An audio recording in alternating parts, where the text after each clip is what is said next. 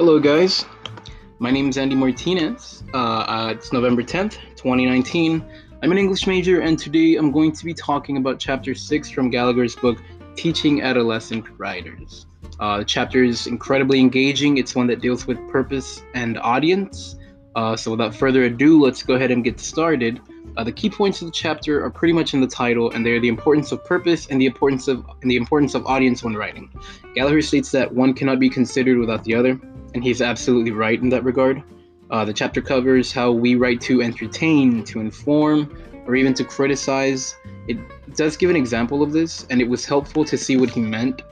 The example was about how Vice President Dick Cheney accidentally shot one of his buddies while on a hunting trip, and it shows you how certain media can use it to shed negative light or to criticize, or another one wrote it to entertain and the other one wrote it to inform. It's simply the way it happened, that's the way they reported it.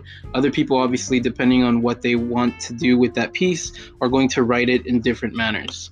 The chapter also covers how we can use different discourses to find the reasons why.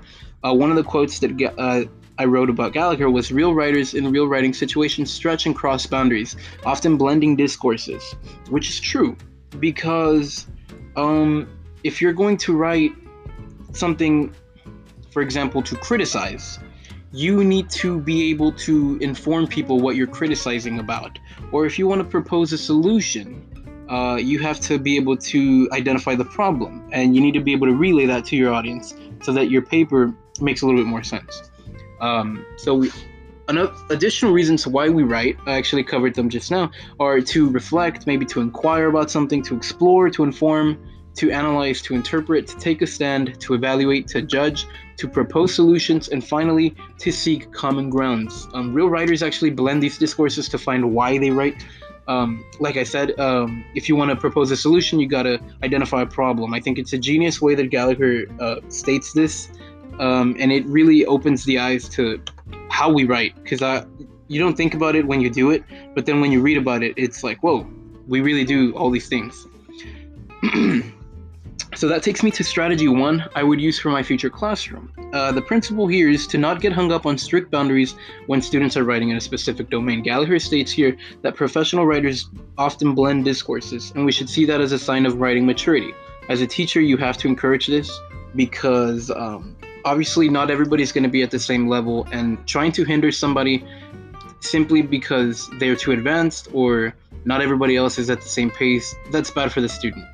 So you have to encourage them. If they're a little bit advanced and they can already blend these discourses to find why they're writing, I think that's a good thing, and we should encourage our students to do that. So the other huge component of writing is also very important. It's not like any other component you've seen before. It's the biggest out of all the components. We are, of course, talking about audience. While we all have our own personal reasons for wanting to write, who we write for plays a role that is just as important as why we write. Gallagher mentions that students are more likely to take their writing more seriously if they know that there will be an audience. So this is absolutely true, because nobody wants to look bad in front of an audience. I can attest to this myself. I'm a bit of a showman in life, in everything that I do, so writing is no different. I like to write well. I like to, get all the compliments and all these things, and students do too. It's just the human nature. Everybody wants to feel nice, especially in front of other people.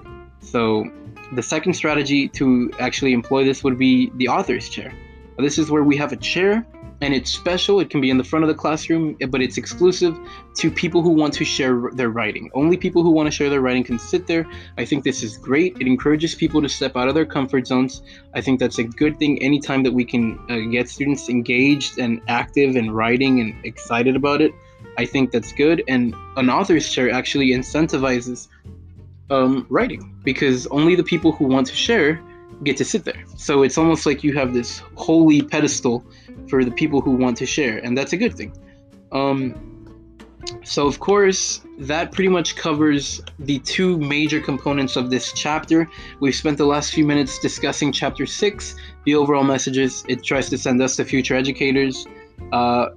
which is simple. Why we write is important, and the people we write for is just as important. Gallagher closes a chapter by stating that students who develop the ability to recognize purpose and audience reap the following two benefits. Now, they read the world more critically, and they sharpen their writing skills. And I think in the end, that's all we can ask for.